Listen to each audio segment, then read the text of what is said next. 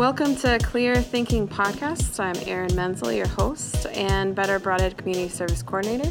Today I'm speaking with Petter Johansson, who is a board member of Better Broadhead. We'll be discussing all things Better Broadhead. Thanks for joining me today. You're welcome. So, Petter, you've been a member of Better Broadhead since the beginning. Can you tell me what it was about the SARP data that was presented that motivated you to become a part of the initial task force? Sure.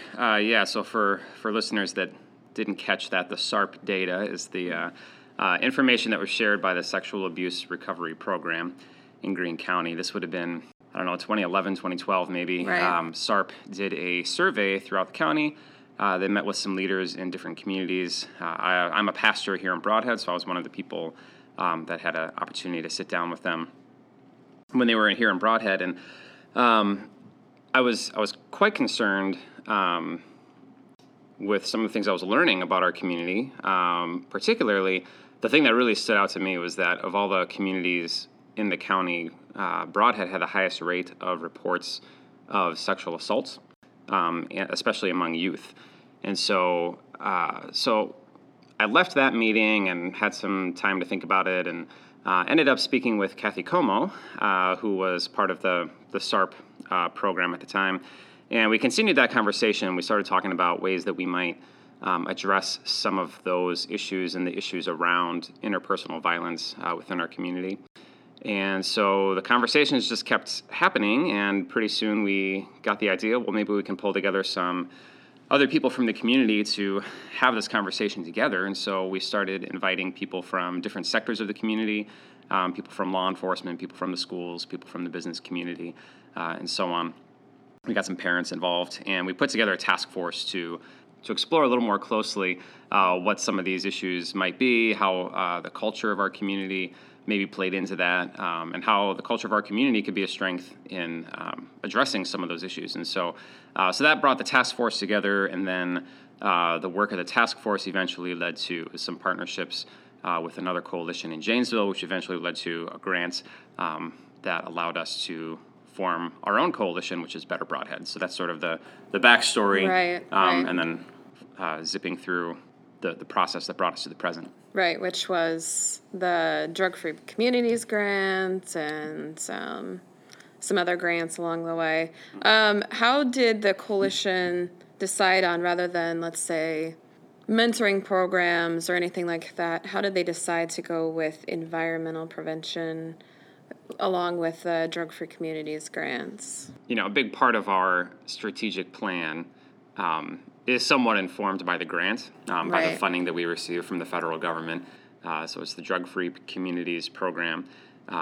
We were, I think, one of maybe 10 nationwide. The year that we applied, we were one of 10 to receive the grant. So it's a pretty big deal that we were able to get that here in Broadhead.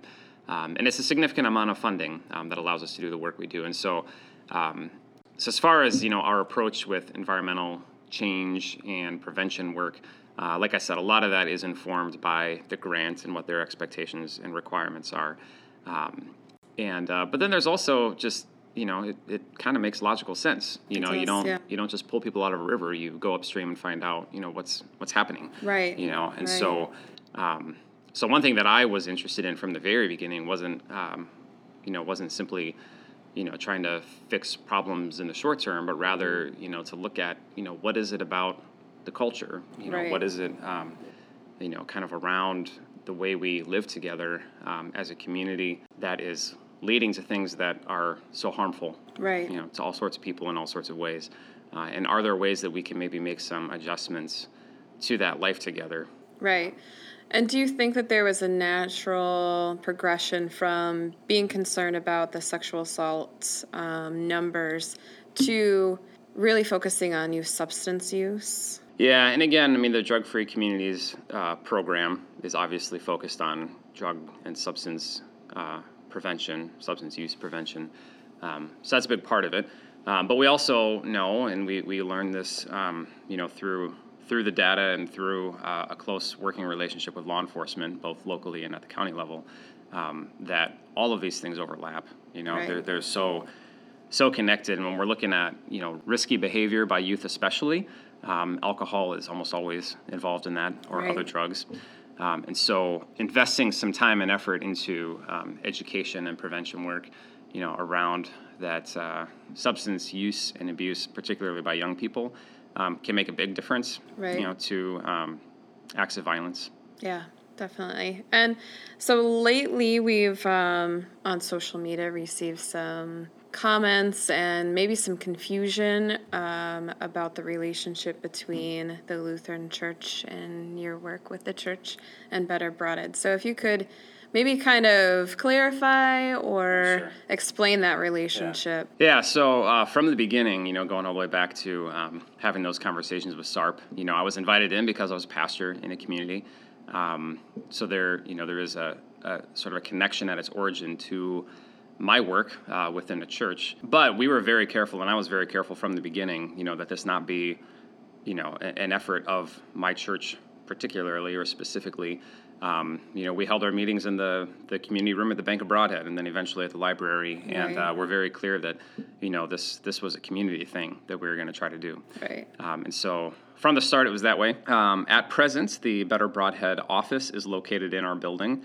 A few years back, when the grants came into the coalition, it's a match grant, and so in order to receive the funding, the coalition has to have donations to match that, whether that's donated dollars or time or space. And so Right. Our church had some space that wasn't being utilized, particularly during the week, and so we were able to put together some office space for Better Broadhead to use, and so they have a room in our building. And for that reason, they share an address, but that's about as far as it goes. They do Right. use our Wi-Fi as well.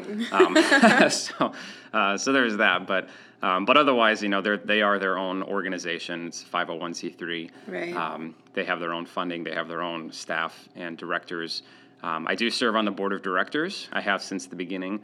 I was chair for a while, but right now I'm member at large representing the faith community, which is Right. one of the 12 sectors of community leadership that's Right. represented at the table. So yeah, we share a space in a way, but it's like opposite ends from Right. where my Definitely. office is. So we Yeah. go weeks sometimes without seeing each other. That's very true. Yeah. But yeah, just to clear up any confusion, it's not Better Broadhead really isn't connected with any sort of religious group. Right. Yep. We just have to have that faith representation along with law enforcement and healthcare and parents and all the 12 sectors. So you have been a part of this since the beginning, you said. At any point has it felt like, because you're a pastor and because you're part of Better Broadhead, that it becomes a lot to do, considering you have a family and all these things? Does it kind of wear on you to continue to be in this compassionate fields and then being combated with? Yeah, it can be. But I think part of my pastoral identity, I think, this is what I'm called to do. Right. Is to, be mindful of vulnerable people and to join others in the work of caring for them in whatever ways are appropriate and helpful. So yeah, I mean, sometimes it's hard to have another meeting to go to, Right. but it's, it's good to do the work with people. And the other piece to it as well is, I serve a congregation here in Broadhead, but part of my role, part of the office of pastor, as my church defines it, is that I'm part of the community, and that I'm not simply here to serve religious services to the members of the congregation, but I'm to also be a witness and a pastoral presence within the community and surrounding area. And so I've had opportunities to be part of groups like this at the county level. I do things in southern Wisconsin through our synod.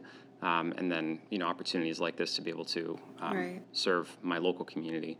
I see it all as part of my work as being a pastor. Right. Even if I'm not necessarily wearing the collar or, out there doing the pastor Right, things. right, For yeah. instance, it's still part of the expectation, I think. Yeah. Do you think that Better Broadhead has become a pretty integral part of the community, that people are pretty aware of what we're doing? Or do you feel that there's still some work to be done? Well, I hope people know that we exist. Right. I think they do. I feel like we've had pretty good presence in the community. We have tried to build relationships with other organizations within the community.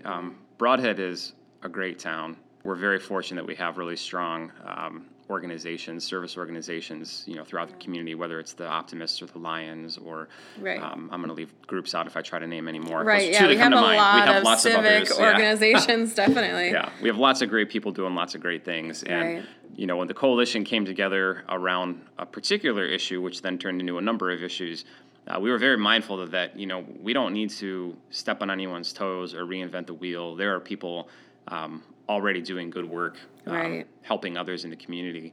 And so we didn't want to just be another group that's doing that, and we didn't want to, again, impede the work that anyone else was doing.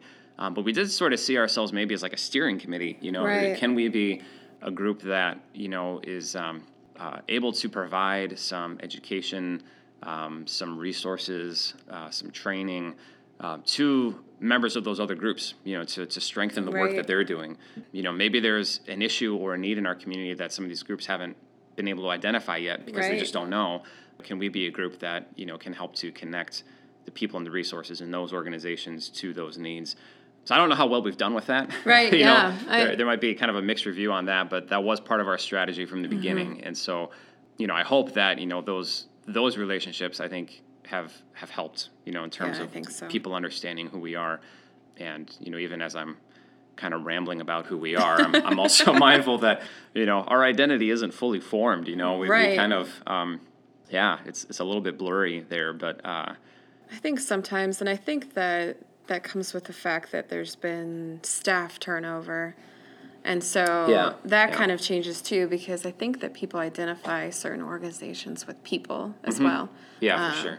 And when there's not a consistent person, I think that affects it as well. Yeah. What do you think the future of Better Broadhead will be? Or what do you kind of envision for our work in the future? Well, I think we've had some success getting involved with the schools. Obviously that's kind of the place to be if you want to Right. have an impact on the youth in our community. And so I think we've had some success there. We've been able to connect with some teachers there. We've been able to help facilitate the Y2Y. And maybe you Right. can share a little bit about that. You know more about it than I do. But strengthening some of our youth, to do some of this work of prevention and, positive culture change, at the school level. And not just around prevention, but, also around equity. We were just having a conversation before recording this, around around the equity of students, particularly as it relates to LGBTQ youth in our community, and how do we help the schools and Broadhead as a whole, be a place where everyone is valued and safe. Right. Those are the words that are in our mission statement. That's something that's close to my heart. That's if I had to summarize why we started this and why I'm involved, it's that. Right. That we want this to be a place where everyone is valued, and given the worth that they are deserving of simply because they're human. Right. Regardless of their diverse identities, and where they're safe. Right. So, yeah. Yeah, and the Y2Y is a pretty strong group right now. I think there's about 50 students from freshmen to seniors that are involved. And currently they're really working on the relationship between mental health and then substance use, especially in youth.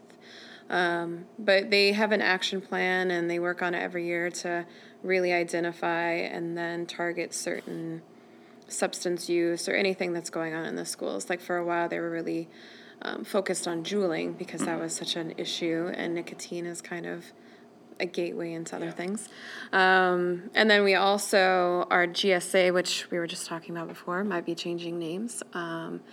For anyone that doesn't know, GSA has been in the past called Gay Straight Alliance, and then they changed it to Gender Sexuality Alliance.